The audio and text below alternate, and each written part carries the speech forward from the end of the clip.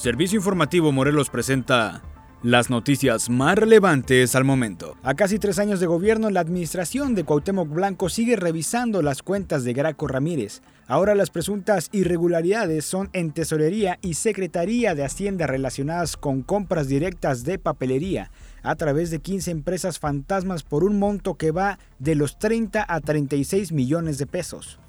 Gerardo Becerra Chávez Ita, director general de Análisis Estratégico de la Oficina de Gobernatura, asegura que serán judicializadas las investigaciones. Hemos avanzado mucho en las carpetas que tienen que ver con la compra de papelería en empresas fantasma y que estamos seguros que muy pronto van a ser ya judicializadas. Estamos hablando de más de 30 a 36 millones de pesos.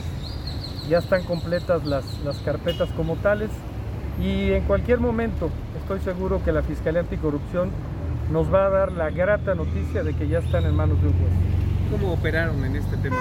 Bueno, compraron a través de licitaciones directas esta cantidad que te digo de papelería aparentemente que nunca ingresó al gobierno del estado a través evidentemente de estas empresas fachada que están perfectamente ya determinadas por la Fiscalía Anticorrupción.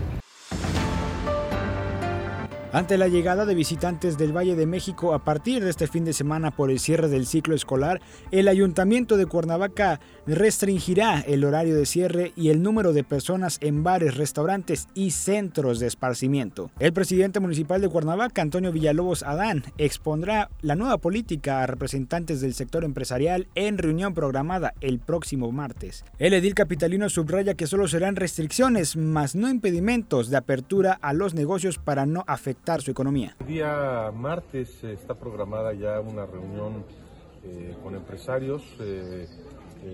Buscaremos a los representantes de las diferentes cámaras para platicar con ellos y hacer una estrategia en común. No se trata de regresar otra vez a ese margen de no abrir. Difícilmente por cuestiones económicas y demás, mucha gente se resguardará como se debe, pero pues bueno, sí podernos cuidar, podernos proteger.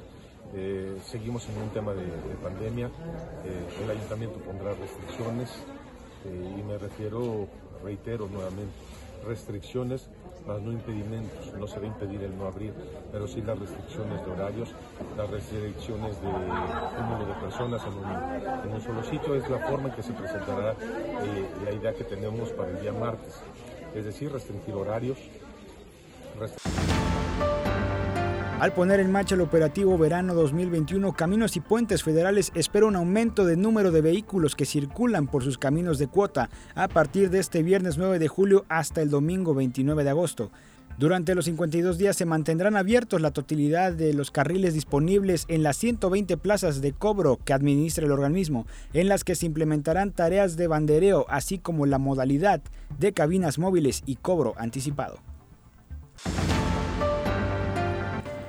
En las nacionales, el presidente Andrés Manuel López Obrador pidió a la población de Aguililla, Michoacán, renunciar a la violencia luego de las agresiones por parte de pobladores contra los elementos del ejército mexicano que se encuentra en ese municipio.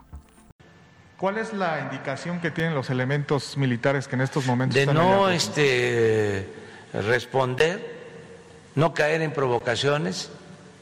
Y se está hablando con la gente y nos están haciendo caso para que de inmediato se instrumente un programa de bienestar integral en Aguililla.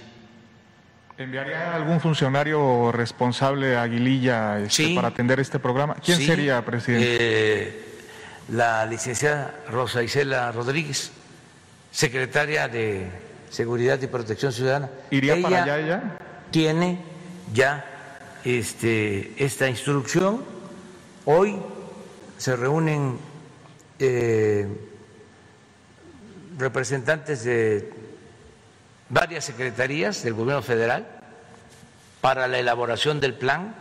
Hasta aquí las noticias más relevantes al momento, presentadas por Servicio Informativo Morelos. Yo soy Mike Martínez y nos escuchamos hasta la próxima emisión.